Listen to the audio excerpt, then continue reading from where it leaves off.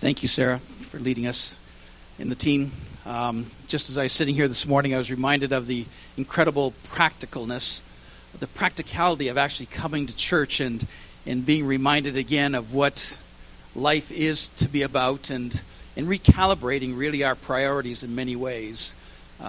Earlier this week, I had lunch actually, with a gentleman who loves Jesus, but he's not attending church anywhere. And I just thought, as we talked, that he's missing out on that sense of family, that sense of having a place where you're rooted. And Willow Park Church is so important to me. I travel for a living. I oversee about 50 churches in Western Canada for a small denomination, and my wife and I call Willow Park home. And so for me, it's so important that I have this place that I belong, and I know that I'm rooted in and part of the family. And so it's just good to be here in the South. We traditionally worship at 33, but now that you have Starbucks coffee, I'm thinking about changing. And so I'll put some prayer into that and see or not, or maybe I'll go and talk to Pastor Phil and see if he can get some stuff at Willow 33. But Starbucks is great. I appreciate it very much. I enjoyed it this morning. Do pray for Pastor Glenn as he's off with the youth and not in his traditional role here. And so pray for the youth maybe as well. So I was visiting with a pastor friend of mine as I was traveling recently, and he was telling me how he has a bunch of kids coming he's in a small town in Saskatchewan, and they have lots of community kids who don't come to church, and so they show up for youth on Thursday nights, and he was telling me about how he was kind of going over the story of Jesus, the birth as they're anticipating coming up to Christmas, and then the life of Jesus, and of course then the time when they hung Jesus on the cross, and then they put him into the grave, and then he rose again and came out of the grave. And as he did this 12-year-old girl who has no church background, and she bolts out of her chair and she says, "You mean to tell me that Jesus is a zombie?" So The Walking Dead is their culture and their understanding of life. And so I was thinking for Pastor Glenn, as he gets there this morning, maybe he'll have some great questions that he can answer as well. But we never know. We live in a day and age when the story of Jesus may be normal to us, but it's not normal to lots of people. They don't know.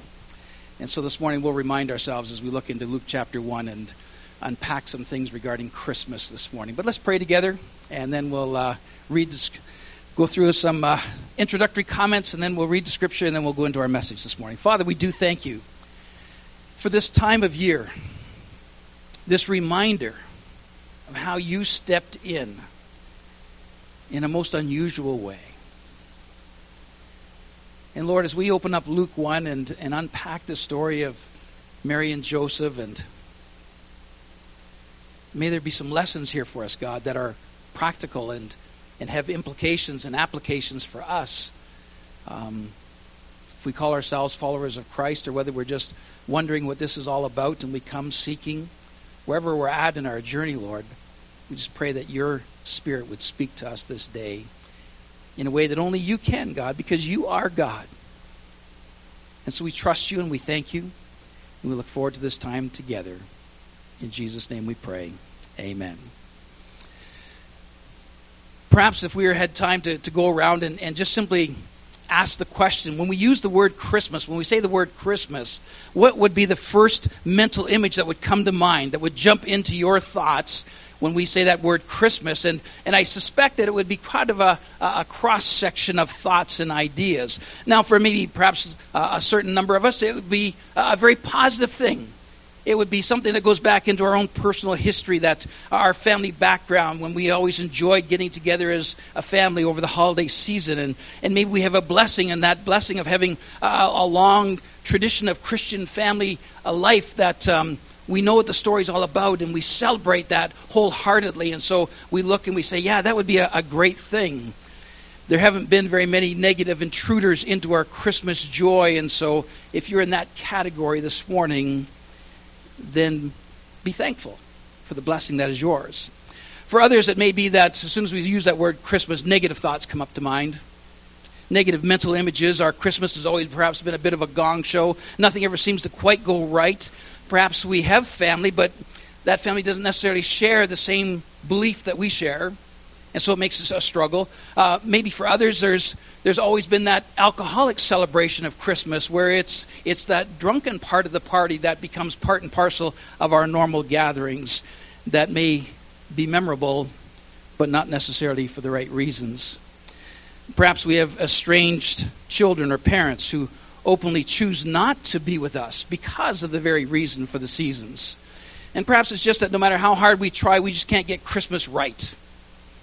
And so again, we look at that word Christmas and it doesn't necessarily jump out with a positive feeling, positive impact. But others, it's just Christmas is flat out painful.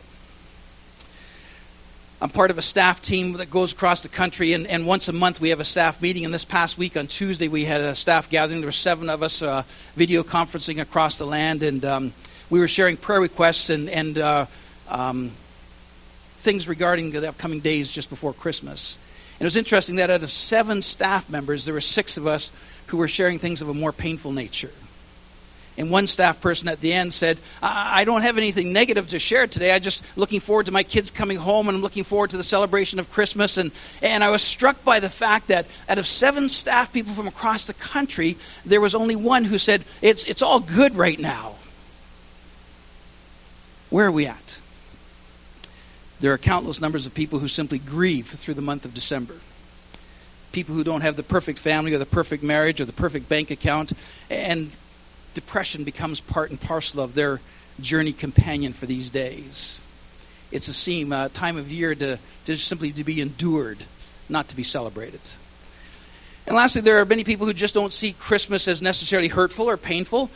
It's not even really a big thing from their perspective. It's just that it's not perfect. In fact, if truth be told, it's just one of those messy times of year. Things just don't quite go right. Can't get the right gift, and certain people can't make the dinner party that you had planned, and the meals end up being less than ideal, and life just sort of gets messy at this time of the year. Well, for all of us who understand this idea or this picture of Christmas being messy, I really do have good news for you this morning. And I invite you to turn with me in your Bibles to Luke chapter 1, because the story at the very beginning of our understanding of Christmas is a messy story. It's not the Christmas card story. It's not even the Christmas movie story where, you kind of start off with some kind of bit of a thing that's going on, and then things go awry, and then there's always a hopeful end to it, and you rejoice at the end. Well, this first Christmas was kind of a mess in a variety of different ways. We discover that Mary and Joseph's lives are about to get messy, not because of anything that they had done or intended to do, but just because God all of a sudden decided that things were going to get messy.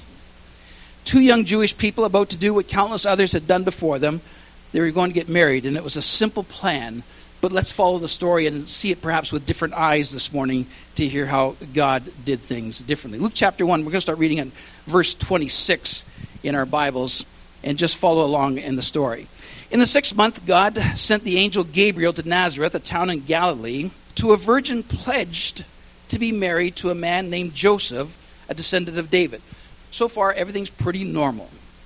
The virgin's name was Mary, and the angel went to her and said, "Greetings, you who are highly favored, the Lord is with you." Now it's starting to get a little unnormal. Mary was greatly troubled at his words and wondered what kind of greeting this might be. But the angel said to her, "Don't be afraid, Mary. You have found favor with God. You will be with child and give birth to a son, and you are to give him the name Jesus. He will be great and will be called the Son of the Most High.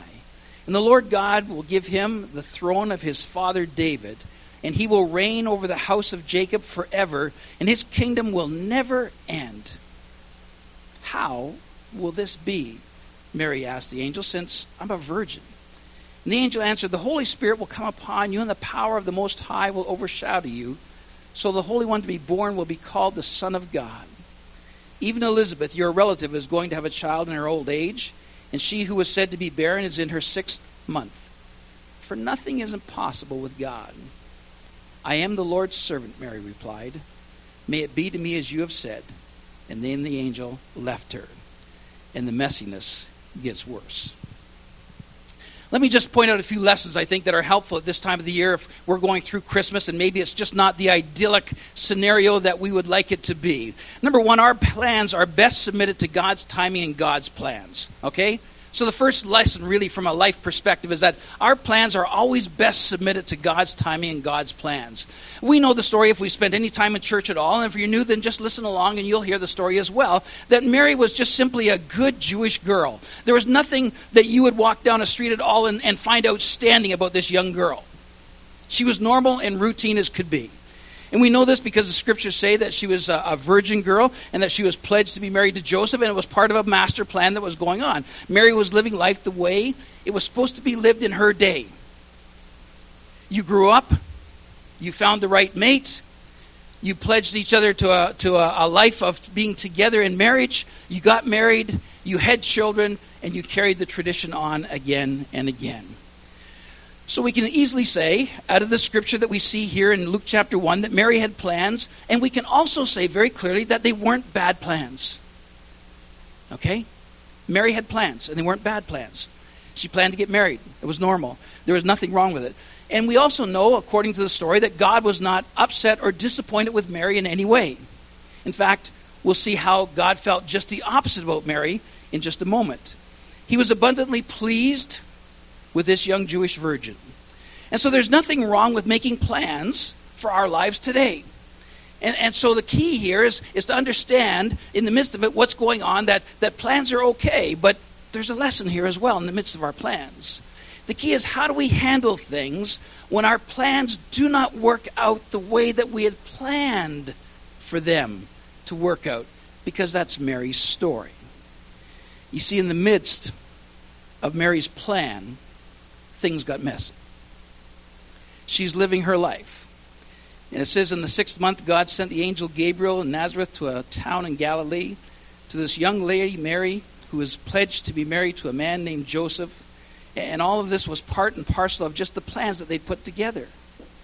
And the angel went to her and she said to Mary, "Greetings, you who are highly favored, the Lord is with you." Interesting. Mary's plans, all of a sudden coming into convergence with God's plans. What was going on in Mary's life beyond just her plan to be married? Well, in the midst of Mary's plans, things were really messy, really, at that point in history, because these people were suffering under the oppression of Rome. And so life wasn't easy necessarily for them. They had learned to adopt to it or to adapt to it and to live within the midst of it, but it wasn't idyllic in many ways. It wasn't the Christmas card picture that we would like to have. The other reality is that for a long time, this nation of Israel had been waiting to hear something new from God. Scholars tell us that from the time that the Old Testament was closed until we start looking at what's going on here in the New Testament, there's around 400 years where there'd been silence from God, no new messages, no prophet standing up and saying to the people, "I've got a message from God, we need to hear this, we need to know this." Silence. Not a good silence. Year after year, decade after decade, hundreds after hundreds of years of God not saying anything to the nation new. And then he shows up to talk to an old priestly couple named Zachariah and Elizabeth. And their lives were messy because they had not been able to have a child, which was their heart's desire of every Jewish couple at that point in time in history. They were living with the silent grief of childlessness. They were connected to Mary. They were relatives. And so this relative of Mary's has her life totally changed in a way that most people would be happy with, in that we hear in the story that Elizabeth becomes pregnant, and her husband, actually, because of his lack of faith in the midst of it, is actually silent for the entire process of their pregnancy. So perhaps for some, that would be ideal. I'm pregnant and my husband can't say a word. I'm not sure. But now it's Mary's turn, after all these years of silence, that God shows up with her relative and now herself, and the plans are now altered in a significant way. In fact, for a little Jewish girl, her plans get real messed up. So our plans are best submitted to God's timing and God's plans, but that's not always easy, is it? You see, sometimes, here's the second lesson, sometimes when God is at work, life really does get messy. Let's pick up the story in verse 29 as we see the angel come and meet with Mary and what's going to happen at this point forward. It says in verse 29, Mary was greatly troubled at his words, the angel's words, and wondered what kind of greeting this might be. Now remember, you got to put it all into context. She's just a normal Jewish girl. This does not happen. It's never happened to her before. She's living her life in a righteous kind of way, as we're going to see in just a moment. And God's been silent for a long time. It says, but the angel said to her, don't be afraid, Mary, for you have found favor with God. In other words, there's nothing that you're doing, Mary, that God's upset with. Your plans aren't bad plans, Mary, but your plans are going to change. Now, verse 31, you will be with child and give birth to a son, and you are to give him the name Jesus, and he will be great and be called the Son of the Most High. The Lord God will give him the throne of his father David, and he will reign over the house of Jacob forever. His kingdom will never end. Now just think about that for a moment. We have a hard time, even in our best imagination, to be able to transport back and think through, how did this affect Mary? As I said, she was just a normal Jewish girl.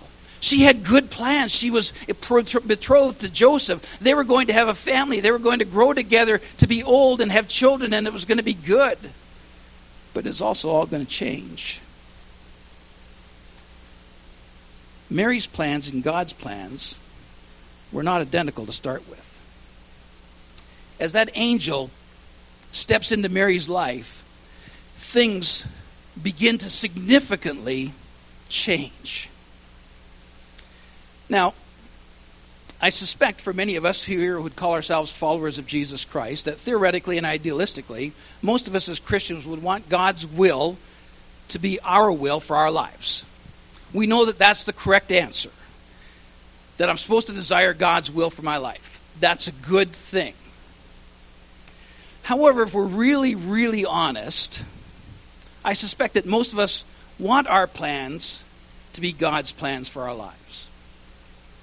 Now think about that. What's the difference between wanting God's will for our life and wanting my plan to be God's plan for my life? It's quite significantly different. We would like God to come alongside of us and bless whatever it is that we've already planned ahead of time to do. This is good, God. I've got this plan made, and I just want your plan to be my plan, and so you come alongside of my plan, and this will be all great. But that's not the story of Mary and Joseph. We want God's will so often when it lines up with our will for our lives, but that didn't work for Mary, did it? Mary had plans, and they weren't bad plans, but those plans didn't line up as we see the story unfold with God's plans. God was about to do things in the wrong order for little Jewish girls. Mary was engaged, betrothed. It was as solid at that point in time in history as a marriage, because as we read the story about Joseph in Matthew, we read that he was going to divorce her quietly, because that's what a betrothal actually meant, that they were engaged in the sense of it being a marriage. And so if you turn back in your Bibles to Matthew chapter 1 and see how Joseph's life is now part of the story as well, we see that in the midst of this engagement period, God tells her that she is about to become pregnant. Now, there is no doubt at all in Mary's plan for her life that she planned to get pregnant at some point in time. That was her plan. But there's a process and an order to this that is right for her. The order would be continue through with the betrothal with Joseph, have the official marriage, get married, have children. But God's plans were different. Why?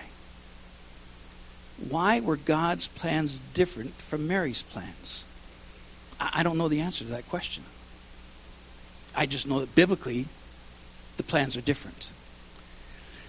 Another indication of how strongly they were different was Joseph's response in Matthew chapter 1. When we pick up the story of Joseph getting the news about what has happened here to his betrothal, to his young girl that he has pledged himself to, Mary. It says in Matthew chapter 1, verse 18, this is how the birth of Jesus Christ came about. His mother Mary was pledged to be married to Joseph, but before they came together, she was found to be with child through the Holy Spirit. In other words, they're simply telling us in the story here that this was out of order, not the way it was supposed to be done. Verse 19, because Joseph, her husband, was a righteous man, so this is good news. He was a good guy. He was a follower of God.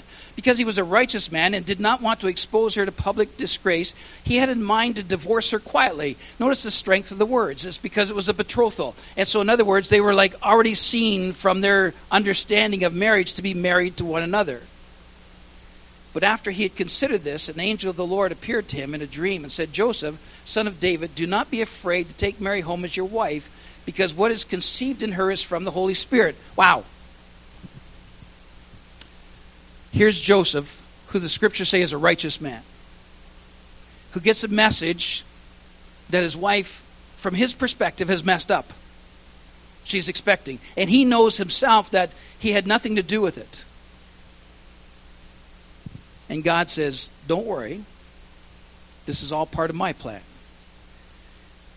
And so it says, Joseph, son of David, do not be afraid to take Mary home as your wife, because what is conceived in her is from the Holy Spirit. Again, mind-boggling, can't understand it, totally messy, messes up his life, can't be normal in any sense of the word. Verse 21, she will give birth to a son, and you are to give him the name Jesus, because he will save his people from their sins. Again, mind-boggling for Joseph, mind-boggling for Mary. None of this is going in the right order. So what God says in his word about Joseph is that he was a righteous man. Due to Joseph living right in the eyes of God, Joseph himself knew that this was not the right order. He had not been part of anything to do with Mary's pregnancy, and so he's going to quietly divorce her because Mary had not waited to do things in the right order. So Mary's life got messy when the angel showed up and said this is what's going to happen. Joseph's life got messy when the angel showed up and told Joseph. And so what happens? Well, we carry on reading what God says to Joseph. And so he tells her in verse 21, it tells Joseph in verse 21 of Matthew 1, he said that your Mary is going to give birth to a son, and you're to give him the name Jesus. He's going to save his people from their sins. This is mind-boggling information. Verse 22, and all of this took place to fulfill what the Lord had said through the prophet. Now we're going back in time. He says, the virgin will be with child and will give birth to a son, and they will call him Emmanuel, which means God with us. So verse 24 tells us more about Joseph. It says, when Joseph woke up, he did what the angel of the Lord had commanded him and took Mary home as his wife. But he had no union with her until she gave birth to a son, and he gave him the name Jesus, as he was told to. Wow. Mary's life got messy. Joseph's life got messy. God is intimately involved in each of their journeys.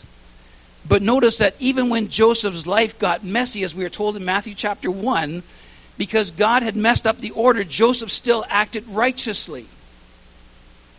He listened to what God had said. Okay, this is your plan, not mine. I'm now engaged in this process, though, and so I'm going to do what you tell me to do. I'm going to follow through on the plan that Mary and I had to get married. I'm going to act righteously in this process. I'm not going to have anything to do with her until she gives birth to this child. Joseph acts righteously. So key here is that when life gets messy, what we need to be doing is to keep on doing the right thing in the midst of the messiness. Joseph obeyed God. Joseph took Mary home to be his wife. Joseph had no union with her until they were married, and Joseph did the right thing in the process. Wow. How could this happen?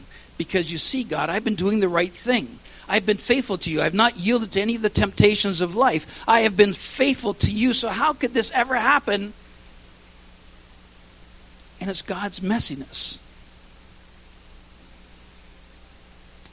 As we were having staff meeting this week, one of our staff members told about a lady whose life had been turned upside down because she'd lost her daughter in a drunk driving accident where her daughter was hit by a drunk driver and killed. And so this woman is in her 70s, and her husband has already passed away, and so this Christmas is not going to be the plan that she had. This Christmas, things have gotten really messy for her. This Christmas is painful and heartbreaking and all kinds of things that she did not arrange, and yet God's there in the midst of it somehow. How? Well, this lady went to our friend Sue and said, you know, I realize that there's probably other people in the same situation that I'm in. Their lives are broken like mine. And so on Christmas Day, what I've got is I've got a table that'll seat 8. And so if you can find 7 other people who are alone this Christmas, I'll host them for dinner myself at my house. In the midst of her brokenness, what's she doing? Is she sitting back and saying, this isn't fair, this isn't what I wanted, this is too messy, I don't like it? No, in the midst of it, she said, I want to follow through and do something to help somebody else in the midst of their mess. I thought it was incredible how she didn't allow her circumstances to dictate how she was going to live her life at this point in time. She was going to live life differently in the midst of those circumstances and say, I'm going to help somebody else who's struggling as well. So this season, this Christmas, it could be that life is messy for you. Here's the lesson. Follow the model of Mary and Joseph and just keep on doing the right thing. Which leads us to our last lesson. The key in the mess is to focus on the God of the impossible that Mary so clearly met in her conversation with the angel. Verse 34 of Luke chapter 1, Mary asks the question. She's a good Jewish girl. And she says to the angel, how can this be since I'm a virgin? And the angel answered, the Holy Spirit will come upon you and the power of the Most High will overshadow you. So the Holy One to be born will be called the Son of God. And even Elizabeth, your relative, is going to have a child in her own age. And she who is said to be barren is in her 6th month. Now here's the lesson. The angel looks at Mary, and it's like he knew the question was coming, how could this be? And he wants to remind Mary, you're dealing with someone who is so much bigger than you and I. And the angel says to her, Mary, don't ever forget, nothing is impossible with God. The angel has come from heaven. He's got this inside information that he shares with Mary that Mary needs to be reminded of. If we back it up to verse 31 and we remember that the angel had said to Mary, you're going to give him the name Jesus. And ever since those words were spoken and that message was given to both Mary and Joseph that he's going to be given the name Jesus, that name Jesus has been uttered by countless thousands and millions of people looking for hope. It's the name Jesus that tells us that this world is not all that there is. That regardless if I have a Christmas card, Christmas coming or not, that Jesus is bigger than all of it. That Jesus is greater and more significant than everything else that is going on. That Jesus is the hope. And that when life takes that wrong turn and pain comes our way and things are not in the right order that we would like them to be, we call out to the only one who can make sense in the midst of our mess, and we simply whisper that name, Jesus. The angel knew because he had come from the perfection of heaven to the messiness of earth.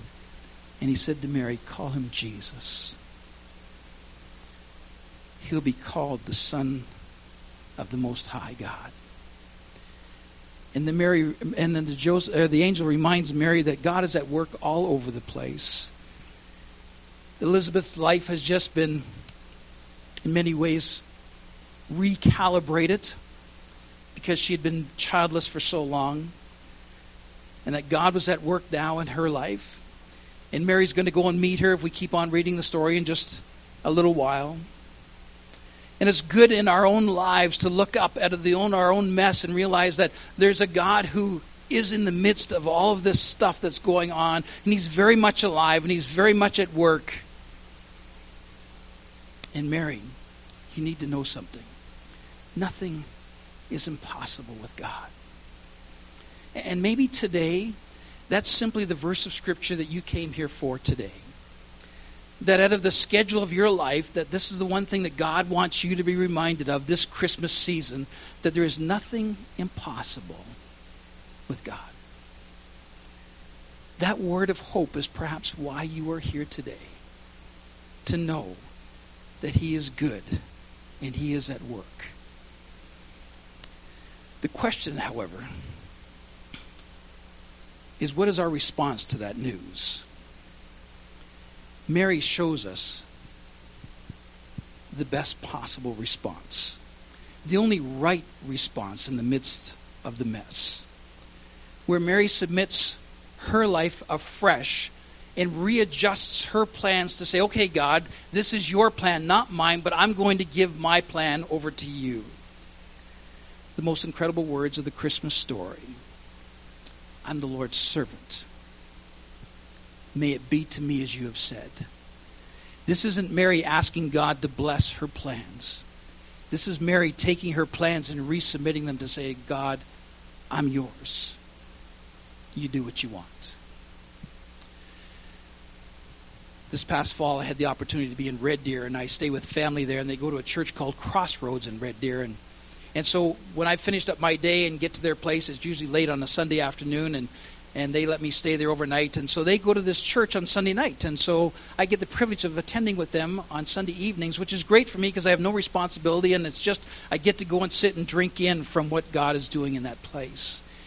So this fall, as I was there, they were interviewing the children's ministry pastor. And they were asking her, why is children's ministry so important here at our church? And they said, can you give us a story as to why it's so significant? And the children's ministry pastor said, yeah, I can. I read it in my own life. She said, you see, at our children's ministry, every Sunday, what we have is, at the end of the class, for all the different ages that we take kids through and stuff, is that we have what we call ponder points. And so at the end of the lesson, we send 1 point home with the children for them to think about and ponder that week. And she says, so this past week I was in my minivan driving, and I look in the back seat, and I got my 4-year-old back there in her car seat, and she's strapped in, and I'm driving, and everything's just regular and normal. And I look back, and all of a sudden she's got her hands folded and her head bowed. And I'm thinking, she's praying. And she says, this wasn't necessarily normal. And so when she was done, I just said to her, hey, honey, what were you praying about? And she said, well, I just praying the prayer that we had told in Sunday school this week that we're supposed to be pondering and thinking about. And she thought, okay, the teacher there is doing a good job. And so what's the prayer? What's the ponder point? And the little girl says, well, we just went through the story of Mary and Joseph. And so I was just praying, as I've been doing every day, Mom. And I've been saying, okay, God, I'm your servant. You do what you want with my life. And she says, I'm blown away by this. That here's my 4-year-old in the back of my minivan who's praying and saying, God, I'm your servant. You do what you want with my life. And she says, so I'm kind of smiling inwardly, and I'm thinking, this is great. And I get to a stoplight, and all of a sudden my 4-year-old says, Mom, can I ask you a question? And she says, certainly, honey. What would you like to ask? And she says, Mom, do you pray that prayer? And she says, tears began to fall down my face at the reminder from a 4-year-old of the biblical truth that I need to keep on recalibrating and resubmitting my life and saying, God, I am your servant. May it be to me as you have said. This Christmas, do you need to recalibrate your plans and your dreams and your Christmas season to say to our Father this day, I'm your servant. May it be to me as you have planned and said. Sarah.